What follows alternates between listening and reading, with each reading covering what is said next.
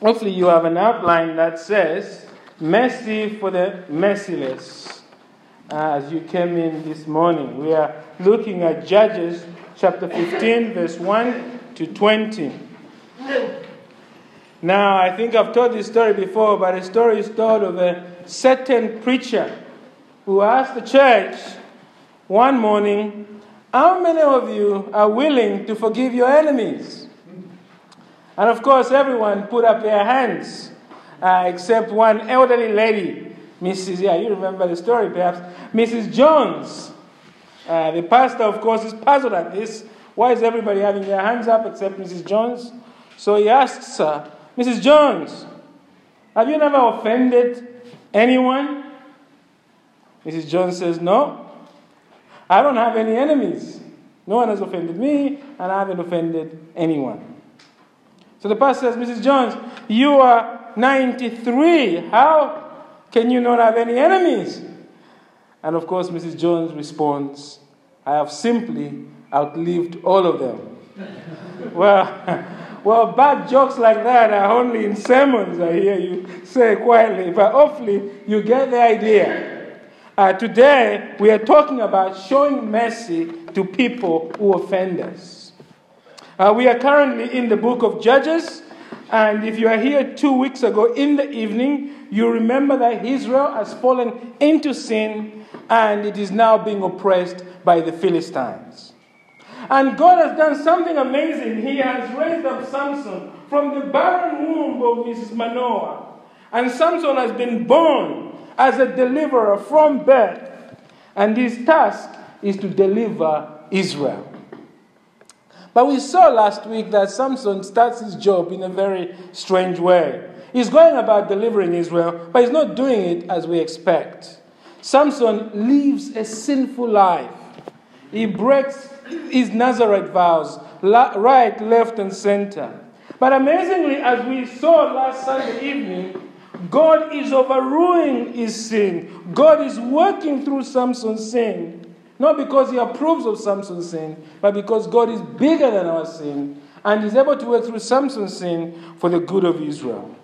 And we saw last week that Samson has married a Philistine woman. He's meant to deliver Israel from the Philistines, but he's decided to marry one of them.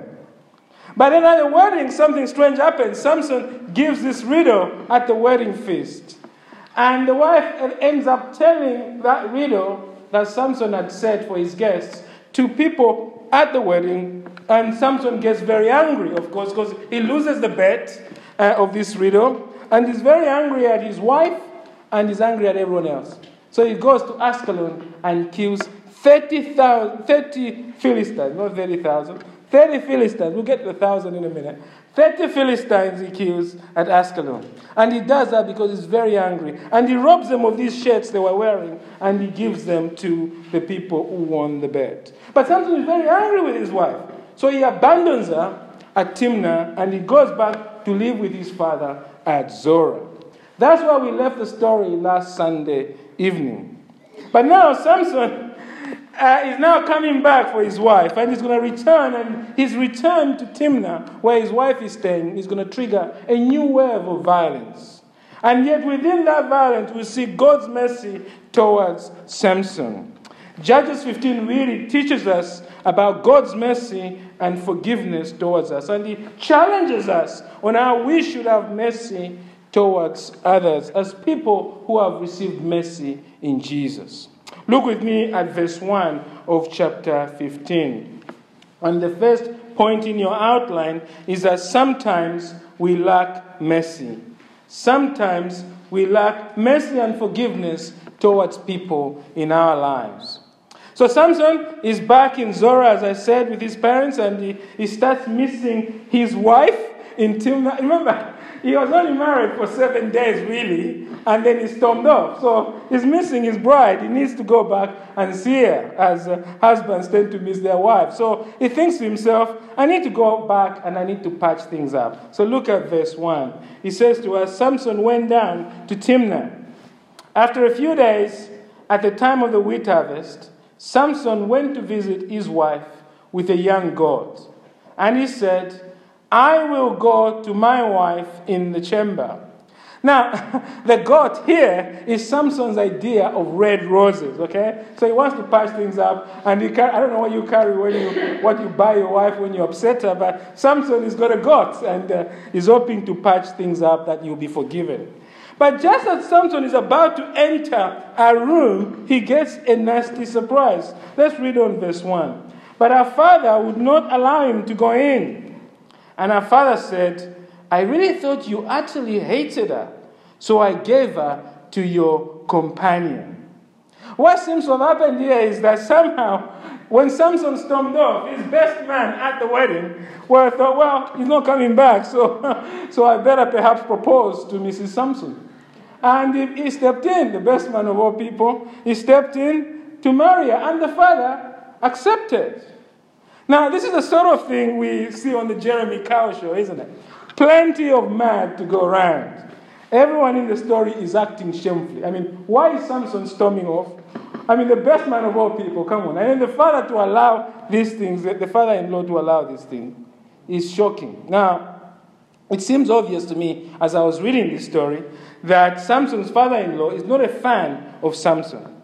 I mean, who can blame him? Would you want a killing machine like Samson for a son-in-law? Of course not. And so when Samson goes off, he quickly gives his daughter to someone else. But the problem is that Samson is back. Okay? And the father-in-law knows how dangerous Samson is. So he's thinking to himself, well, I need a quick solution. So he decides to offer Samson a new marriage deal to a younger sister. Look at, let's read on verse 2. He says this. He says, verse 2 says, and our father said, I really thought you utterly hated her, so I gave her to your companion. Is not our younger sister more beautiful than she? Please take her instead. He's quaking in his boots and he just decided to auction off his youngest daughter to pacify Samson. But Samson is not interested. His pride has been wounded, and now he decides to go nuclear by setting fire to all the local food supply around Timnah. In fact, perhaps all the food supply owned by the Philistines. Look at verse 3 to verse 5. Verse 3 says, and Samson said to them, this time I shall be innocent in regard to the Philistines when I do them harm. So Samson went and caught 300 foxes and took torches. And he turned them tail to tail and put a torch between each pair of tails. And when he had set fire to the torches, he let the foxes go into the standing corn of the Philistines and set fire to the stacked corn and the standing corn as well as the olive orchard. This four-footed ass itself caused havoc to the entire food supply of the Philistines. And of course, this is happening at wheat harvest. So all the food they have is been completely burned up because Samson is very angry at what his father-in-law and his wife has done. It is shocking and it is excessive revenge because Samson has taken out his anger on other Philistines for something done to him by his wife and her dad. We need to understand this. This is a bit like an Englishman who marries a French woman. And when the French woman decides to leave him, he starts attacking every lorry or truck coming from France. I mean, this is basically what Samson is doing. It is madness. But this is Samson. He lacks mercy towards others. He is hurt. And the root of bitterness in Samson is growing deep, and there is no room for forgiveness. Sometimes we are like Samson. We lack mercy towards people in our lives who have offended us because of the terrible physical or emotional pain they have caused us. Or they may still be causing us today. There is nothing more painful in life than somebody deliberately going out of their way to harm us for nothing perhaps we have done to them. Pain and suffering at the hands of other people is more painful than anything else. Car crashes are accidents. Diseases are impersonal. But when someone willfully abuses us, verbally, physically, financially, emotionally, that feels different. It pushes our pain off the scale. And because it's so painful to receive pain from people, it means that we are not always willing to admit that we carry unforgiveness and bitterness towards other people in our lives. Now, we can hear sermon after sermon, but because the pain is so deep within us, sometimes we even deny we carry bitterness. Or sometimes we just don't want to hear it. So when I said all of us sometimes lack mercy towards other people, there was an inner lawyer in your heart who said, well, that's not me. That sounds like Susan, who is always complaining to everyone about how her husband treats her. She has unforgiveness. She is bitter. But I'm not. I hope Catherine is listening to what the pastor is saying. She has a poor relationship with her father because of the way he has treated the family in the past. It must be for Juliet. She has never reconciled with Janet in the church over a silly argument. Even now, they never talk to one another. We have these examples in our hearts, and we think this issue is for others. But friends, this sermon is for you. This sermon is especially for me as well. Because as I speak to many pastors, one thing that constantly keeps coming back is that a lot of them have a lot of bitterness. When you sit opposite another pastor, it doesn't take long before they start complaining about how people have mistreated them in their churches. No matter how long they have stayed there. You see, all of us are in danger of having bitterness in our hearts. So all of us this morning, especially me, need to ask ourselves, what person is God calling me to forgive today? Is it a family member? Someone at work? A classmate perhaps? Your neighbor? Someone in this room? Sometimes we lack mercy. And you need to actively identify areas where you are lacking mercy. And here is the reason why. And this is our second reason.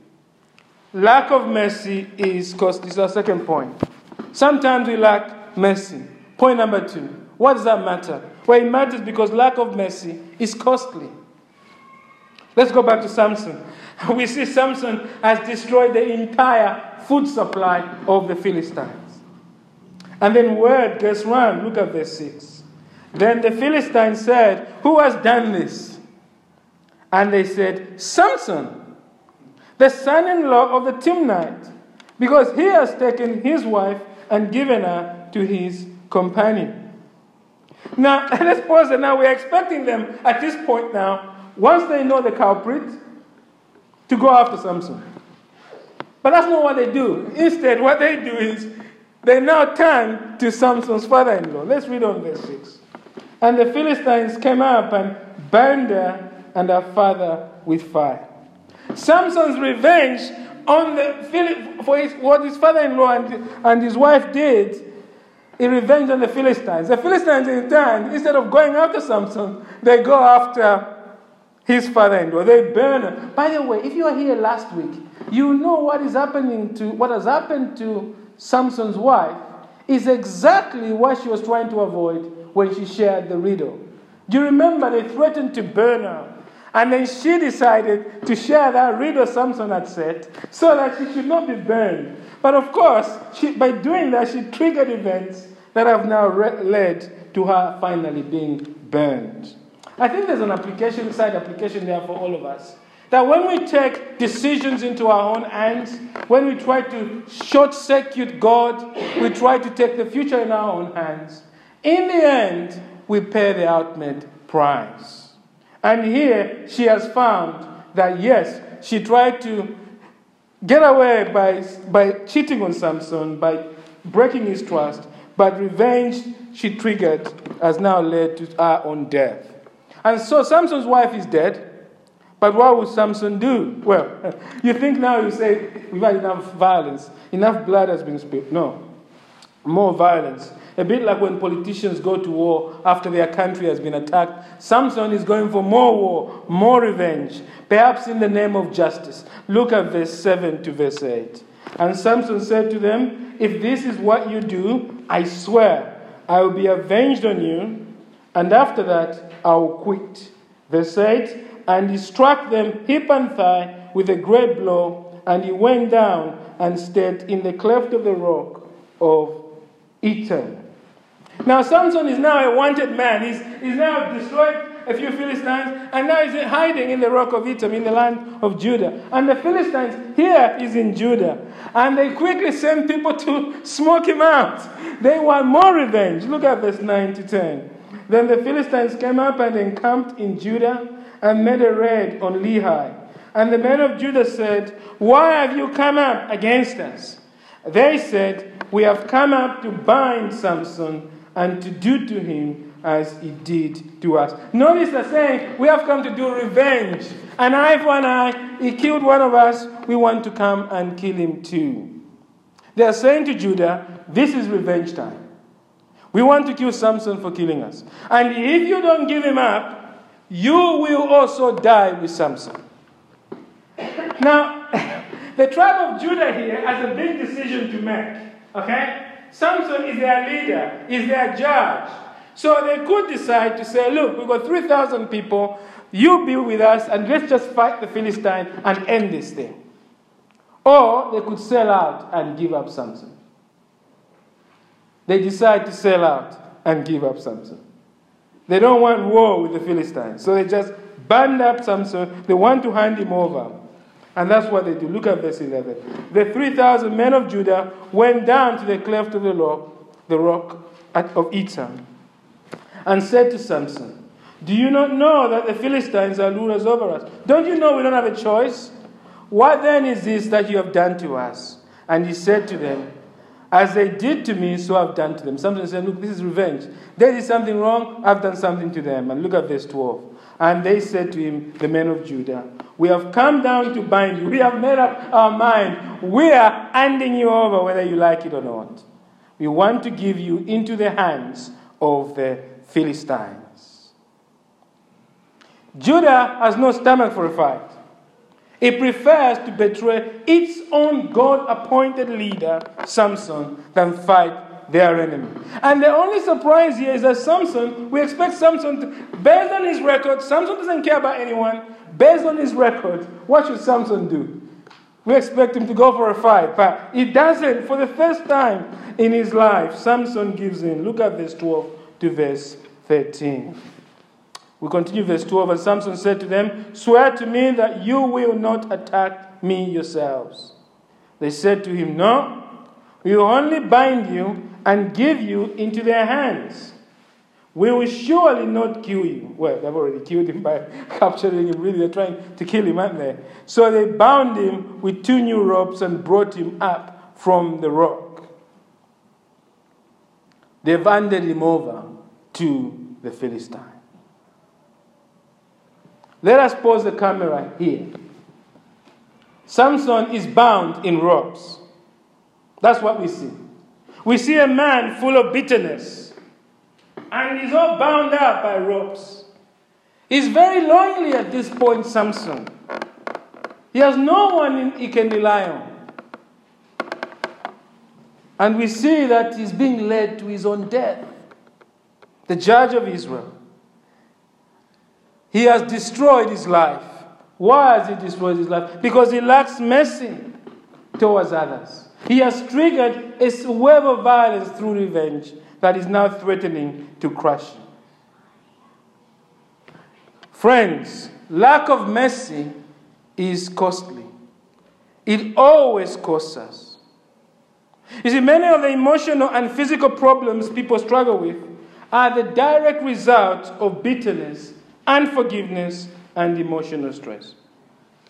Read book after book. Christian psychologists and many counselors tell us anger, bitterness, and unforgiveness can result in feelings of depression, anxiety, and many other problems. People who refuse to forgive become critical, and suspicious of other people. You see, you can't hide bitterness. It will always come out one way or the other. And once you develop a critical spirit, people sense it. And they begin to stay away from you. No one wants to be friends with a person who is unforgiving or always angry. And this brings us to the tragic cost of unforgiveness. A bitter person cannot truly love anyone else, nor can they receive love from other people. Families with bitter people are never happy families. If you are bitter and unforgiving, you will always be lonely like Samson. Many people who never extend mercy towards others are not able to form lasting friendship with anyone. As a pastor, I've seen many people come to me and say, look, I don't have any friends in my life. Chola, can you pray for me to have more friends, and perhaps who can I be friends with? And the answer, of course, is always obvious. They have bitterness from the past and forgiveness. Even if Chola can purchase for them 50 friends from another church, it's not going to work. Because bitter people never have real long-term friendships. In fact, one of the questions we need to ask ourselves is, if we are angry and bitter, if we want to know whether we're angry and bitter, is how good are we at forming lasting friendships? We may not know why we are bitter angry, but what's one of the questions we can ask ourselves? I'm not saying if you're not a friend, that's the only reason. No. I'm saying that's one area for us to ask ourselves. Because this is an area where we are damaged most. And here is the ultimate cost of unforgiveness. It cuts us off from God. Friends, be under no illusion this morning. There will be no one in heaven who lacks mercy and forgiveness towards others. No one. Why is that? Because God is merciful towards us, and therefore all true children of God have His nature. We are merciful towards others. And this is our final truth. The first truth is sometimes we lack mercy. Why is that a big deal? Because lack of mercy is costly. What does this mean for us? We need to remember God is merciful towards to the merciless. God is merciful towards us. Let us press play on Samson's life. You know, we remember we left him bound, right? He was bound, was being handed over to the Philistines. And the Philistines are excited. Look at verse 14. When he came to Lehi, when they brought him to Lehi, the Philistines came shouting to meet him. He's now facing his death. And then God shows up. Let's read on verse 14. Then the Spirit of the Lord rushed upon him, enveloped him, and the ropes that were on his arms became as flax. All the ropes are now just melting. Samson becoming powerful. They have even caught fire, and his bones melted off his hands. Look at verse 15. And he found a fresh jawbone of a donkey. And he put out his hand and took it, and with it he struck 1,000 men. Verse 16 says, and Samson said, with the jawbone of a donkey, heaps upon heaps, with the jawbone of a donkey have I struck down 1,000 men. As soon as he had finished speaking, he threw away the jawbone out of his hand. And that place was called Ramath Lehi. Literally, in your footnote in your Bible, it should be Jawbone Hill. That's what it was called. It's a hill. Why? Because of the power of dead bodies where Samson has struck them. God has empowered Samson to kill 1,000 Philistines, not with a sword, but with a mere jawbone of a donkey. A fresh one even. But notice here that Samson is not out of the woods yet. After fighting so many men, it's understandable he's dying of thirst. The Bible is very realistic, He doesn't expect, this Samson, after 1,000 men is out there, walking normal. No, he's tired. You would, wouldn't you, if you took on 1,000 men? Well, you'd be dead. But you get the idea. After 1,000 men, even empowered by the Spirit of God, he's now dying of thirst. And in verse 18, we are told he cries out to God. Look at verse 18. In verse 18, and he was very thirsty, and he called upon the Lord and said, you have granted this salvation by the hand of your servant. And shall I now die of thirst and fall into the hands of the uncircumcised or the unbelievers? Now, when you look at that, this is a prayer, by the way, but this is a confused prayer. There is no repentance from Samson for all his sins. This is the first time he prays, and look what he prays. It's disappointing. And his prayer is more like a demand. It's like, look, I've done a job for you, so you've got to do one for me. And it's also full of hypocrisy. Notice how he refers to the Philistines. Shall I now die of thirst and fall into the hands of the uncircumcised, the unbelievers? If you're reading this, you're thinking, come on, Samson, you just married one of them. And now you can see that they're not believers. Samson is confused. But Richard Sibbes says to us, God is a meek king. He admits mourners into his presence. He is a king of the afflicted. He has beams of majesty, so he has a heart of mercy. That's our God. And we see this God of mercy. Now, instead of rejecting this confused prayer, God makes sense out of a confused prayer. And he reaches out to Samson with mercy. Look at verse 19. And God split open the hollow place that is at Lehi. And water came out from it. And when he drank, that is Samson, his spirit returned and he revived. Therefore the name of it was called En-Hakkore. It is at Lehi to this day. And he, that is Samson, judged Israel in the days of the Philistines for 20 years. Samson only lives for Samson. He has no mercy. And yet when he has needed mercy from God, God has lavished it on him in great abundance. He has not only done this amazing miracle for Samson, giving water from a rock, he has done more than that. He has now ensured he's able to judge Israel for 20 years. Why? Because God is a God of mercy. He shows mercy to the merciless. And friends, this is good news for all of us. Why is it good news? Because the God of Samson is none other than the Lord Jesus Christ, who has come to sinners such as us. The Bible says all of us here in this room are fallen short of the glory of God. You are a sinner. I am a sinner. And like Samson, we deserve to die along with the dead bodies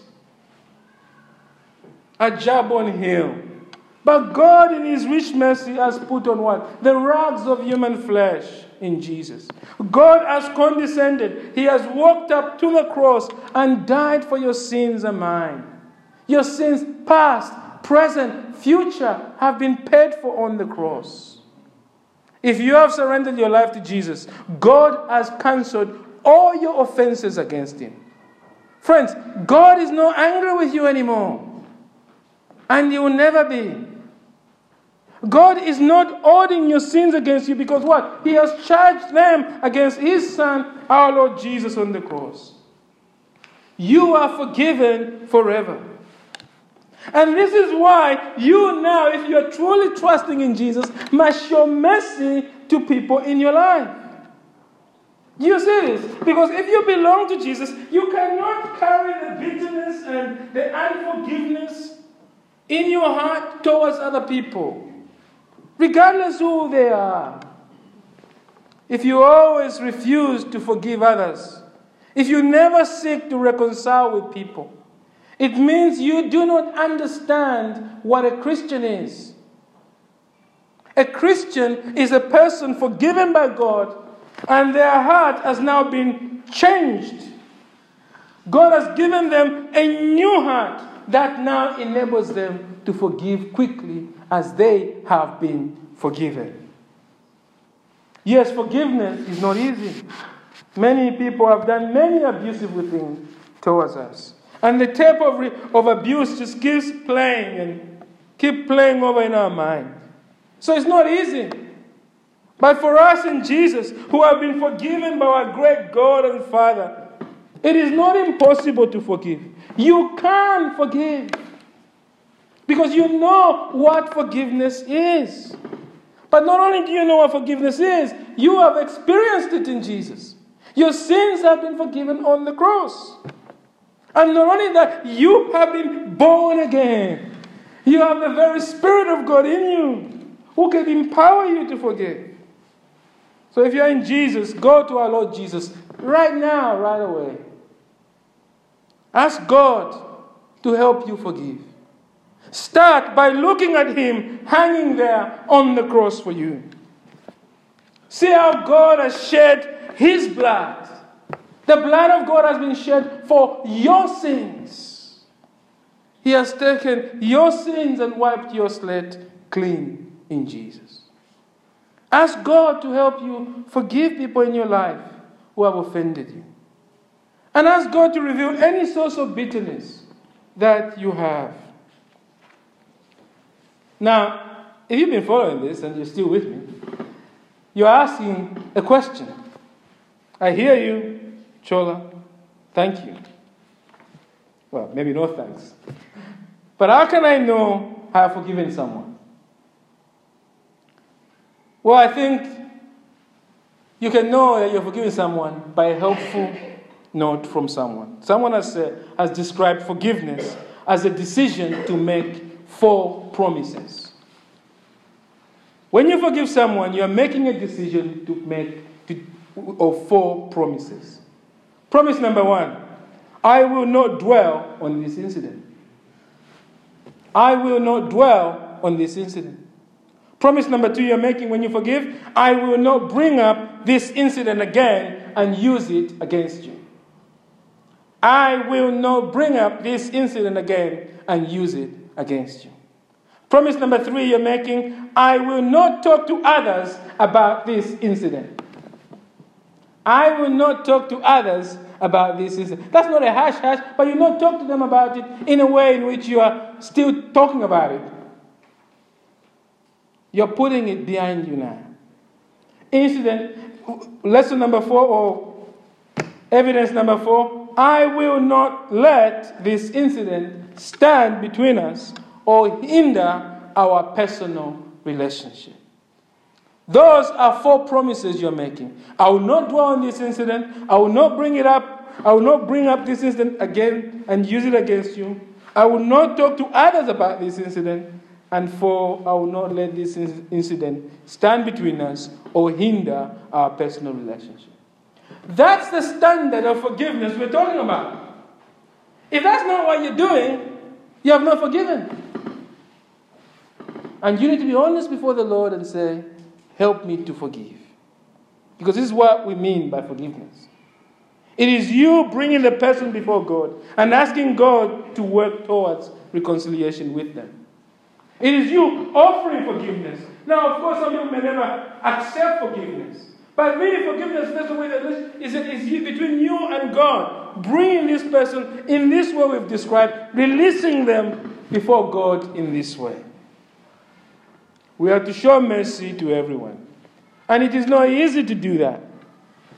But if you are in Jesus, I've said you're not alone. God the Spirit will help you forgive. But if you refuse to act on this today, if there is no desire to forgive, then it means you have not received forgiveness in Jesus. Friends, let us not be deluded about this. It does not matter whether you're a pastor or whether you're a church elder or church leader or a church member or even baptized. If you have no desire to forgive others, it is a massive red flag.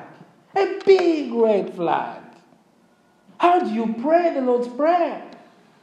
How can you take communion? You can't. Because you can only take communion if you're forgiving others. Because that's what it says.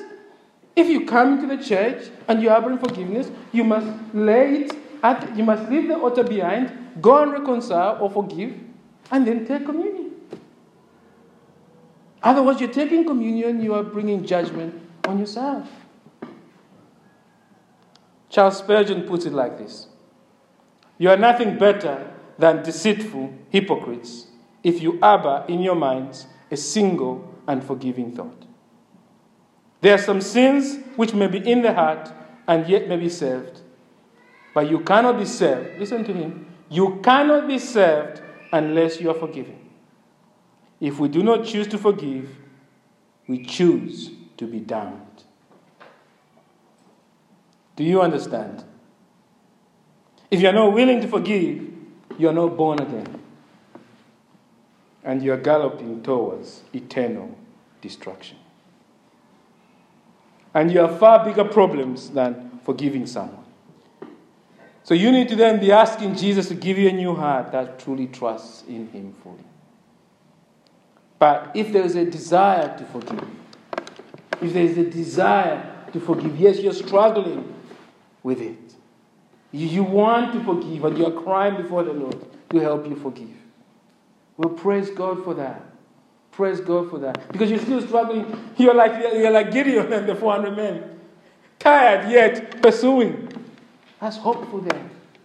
And God will help you forgive. So keep going to him. And my prayer this morning is that God will confirm his work of grace in every one of us sat here this morning, by enabling us to repent of any lack of mercy and forgiveness we have towards others. Amen.